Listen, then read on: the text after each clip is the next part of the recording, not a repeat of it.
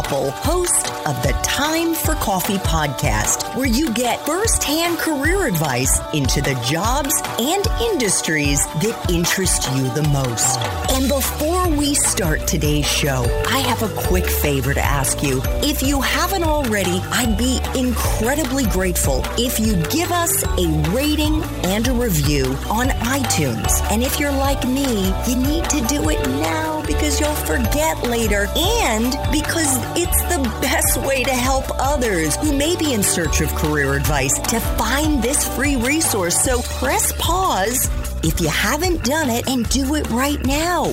I'll wait. Thanks so much and enjoy today's show. Hey there, Java Junkies. Welcome to another K-Cup mini episode of Time for Coffee. By the way, K-Cups come in 3 sizes, single, double, and triple shots, or roughly 1 minute, 5 minutes, or 10 minutes in length. So if you don't have time to throw back an entire caffeinated career conversation, these K-Cup mini episodes of T4C can give you a quick caffeinated fix, whether you're on the go or you only have a few minutes to binge. So grab your mug and take a chug, because it's time for a caffeinated career triple shot K-Cup with my guest, Marcus Chan. But it would also be easy to assume that someone who clearly had and has the Midas touch in sales never experienced imposter syndrome. Was that the case? Oh, it happens all the time. All the time. Especially early on, before you are able to achieve tangible results. It hits you hard. You're like, oh man, can I actually do this? And does it hit me today? Even absolutely, it still does, right? Especially in the world of comparison where you see a highlight reel on social media, it hits everybody. But what I've learned, oftentimes imposter syndrome really exists in our own mind.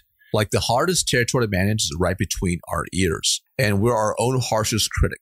And imposter syndrome early on hit me a lot more. But once I started compounding wins, it's a lot less. Does it still hit me? Absolutely, right? Just like anybody else. But the key is this. I have found the best way to overcome imposter syndrome is, number one, you position yourself as most likely to win that situation. What can you control?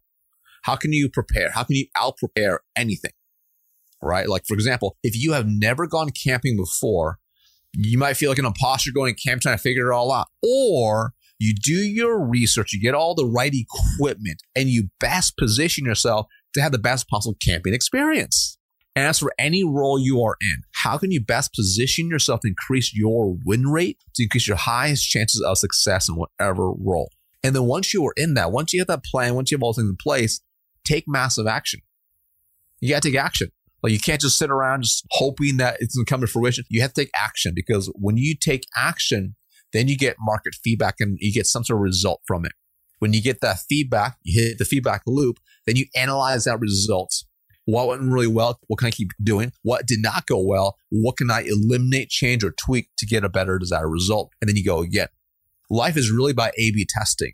If you want to overcome imposter syndrome, you have to constantly be testing and executing. And once you realize, even if you have fear, action cures that fear. So when you take that action, it makes the fear go away because now you get a result from it. Whether it's good or bad, now you'll know and you can react accordingly based on what you see. So Marcus, let's talk about what you're doing now in the company that you founded. I want to say, well, you went all in September 2019, but when did you actually start up your business as a side hustle? Yeah. So what's interesting is in 2015, at this point, I've been in my corporate career, having pretty good success. And I had a lot of people, they kept asking me, hey, Marcus, you should write a book. You should write a book. You should write a book. You should write a book. Like, how did you get promoted so many times? How do you have a so-and-so Midas touch? How are you just winning, et cetera? I'm like, I don't know. I'm just a regular guy. Like, I don't know. I just try hard. I fail a lot, make mistakes just like anybody else. And at that point, I'm like, maybe I should write a book. So I didn't want to write a physical book. I wanted to write an ebook first because I was starting to become a popular thing. If I could write an ebook, I could just sell it online just for fun. So I learned how to write an ebook, how to self-distribute and automate it all. And I just started selling it online. And I remember when I launched it, just a very small list of people, I woke up and made $9 And I'm like, wow, some random stranger paid me $9. It was just like, it was just the weirdest thing. I'm like, I'm so used to having a conversation with someone before money's exchanged, whether it's in the restaurant or anywhere else. I'm like, this is weird. But I realized there was potential to build an online business. And I started thinking, okay, what else do people ask me about? And I realized a really common question was about B2B sales. A lot of common questions about B2B sales, right? So I'm like, how can I build something to teach people stuff, right? At the time, online courses were just starting to get popular. Like they're super popular now, but at the time they were like pretty new still. So it took me a couple years to build out. I was still like working 80 hours a week. I was traveling nonstop. I just got promoted. I mean, I was in a hotel room at least 100 nights a year, and we just had a baby. So I'm like, okay, you know what? At this point, I'm going to go and I'm going to build something out. This is about 2017 when I started to build. I'm like, I'm going to build an online course. In my free time, I started building and recording an online course for B2B sales. Something that I could have given myself when I started in B2B sales. Something that would have given me the step-by-step blueprint to success. So I remember taking 2 years to build out. I did a really soft launch in January 2019, and I woke up and made $2,000 overnight. And I'm like, whoa. Better than $9.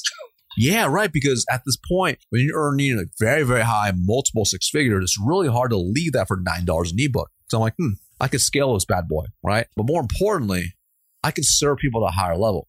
Like now I can truly impact more people because at this point, I had a great career, big team. I had over 100 plus employees. They're over multiple states and we're doing tons of revenue. Now, that was all really cool and stuff, but I was limited to my impact to the company. I'm like, if I want to serve more people in other countries, I have to do it on my own terms. So I started planning out, basically how I would basically leave corporate America. So number one, I had what's called the President's Club trip, which is a free awards trip for the top performers, a 5-star resort. I wanted my free trip. That was in August, right? So I wanted that. And then there's also a bunch of stock I was going to invest as well. So I wanted my stock I was going to invest. And I knew there'd be an earnings call in September that'll make the price go up with the stock. And that was the best time to cash out. So I'm like, okay. So I timed it all out. 9 months later, boom, September 2019, I cashed out my stock, had my trip. Boom, I rolled out and started my business overnight. And we've been going now for about 20 plus, maybe 21 months now. It's been an absolutely amazing journey. But just like anything else, there's ups and there's downs, just like anything else. And the key is, even when the downs come, you keep going. You just keep on going. And that's how eventually, if you don't give up, eventually you're going to have success if you are going the right direction. I know you've talked about how the fear of failure has motivated you your entire life. Why is that? And you actually had a post recently on LinkedIn in which you said you started to get maybe a little bit of cold feet, that you had jumped in full force into Venli Consulting and left that Fortune 500 company. Yeah. So fear of failure is something that's always been inside me, right? And I think it's because I grew up really poor. My parents were Chinese immigrants that came over to America and they had absolutely nothing, right? So my dad was escaping the Cultural Revolution, very, very poor, coming to America, having a Chinese restaurant, trying to support a couple young kids. We had no money. And I remember growing up just in that environment, like ramen was a luxury. I remember literally, like, I would fear being homeless. I literally remember walking to my parents' restaurant on a Saturday morning after someone had broken in overnight and stole money out of the till. And I remember thinking to myself, this is it. Like, I'm like 6, 7 years old. Like, this is it. The restaurant's going under. We're screwed. Like, we're going to have to go live in the woods somewhere. I was reading these books. I'm like, kids live in the woods. I'm like, I'm going to go be a boxcar child now. I'm going to find a boxcar somewhere, live out in the woods somewhere, and we're going to survive. So there was this fear of instability, a fear of not having security. So as I grew up, I started to realize I can control the controllables. And I remember vowing to myself to never let myself be in a position where I ever had to worry about money.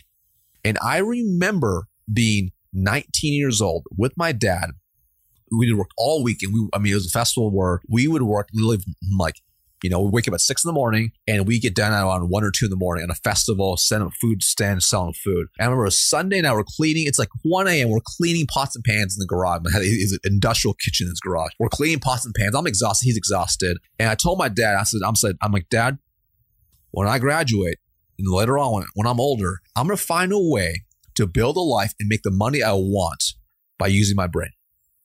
I don't want to stand on my feet all day behind a 150 degree stove in the 100-degree weather outside, cooking chicken and slinging noodles anymore. I'm going to find a way. So all the experiences as a child growing up in an environment forced me to realize there's something greater out there. I can go accomplish it. It won't be easy, but it'll be worth it. Now, that fear of failure still drives me even to today because you never know, right? And at the end of the day, if you have that fear of failure in your life driving you, you have two choices. You accept it or you take action. I just chose to take action. Could you share a time in your professional life, Marcus, maybe when you did fail?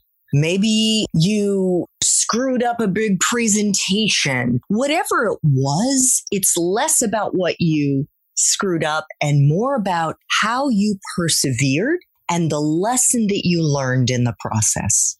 Totally. So I don't necessarily see it as screwing up, right? But you learn from every experience. And I remember, so I just left my great enterprise career, lost success. Everyone's like, why are you making this move? It's scary. Made this big jump to this new company, which I was really excited about, right? And within 6 months, and I was having success, which is totally fine. But within 6 months, though, my boss quit. My boss's boss quit. My boss's boss's boss quit. So the VP, director, multiple directors quit, and my sales manager quit. All within a couple of weeks after 6 months I was there. And I'm thinking to myself, oh my God, this is a sinking ship.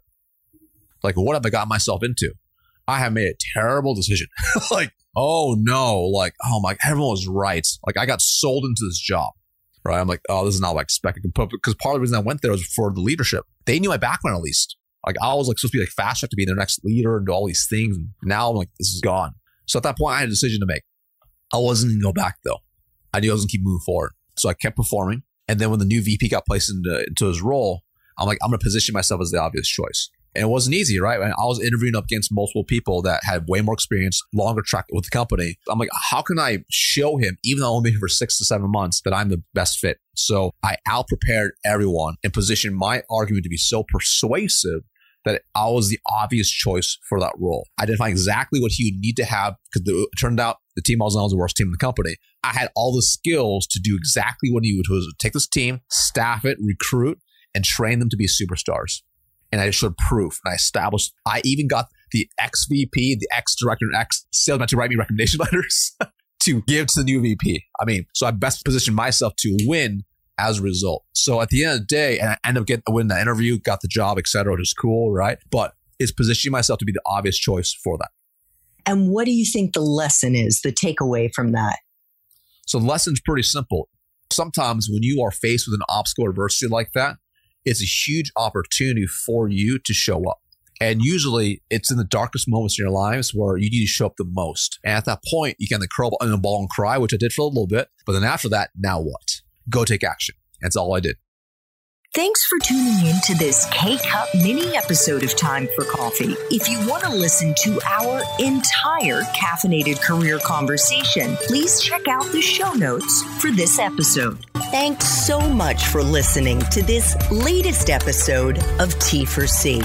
And if you're interested in learning more about my coaching services for confused college students and recent grads, feel free to check out the Time for Coffee website under the coaching tab at time4coffee.org or text me at 202-236-5712. That's 202-236-5712.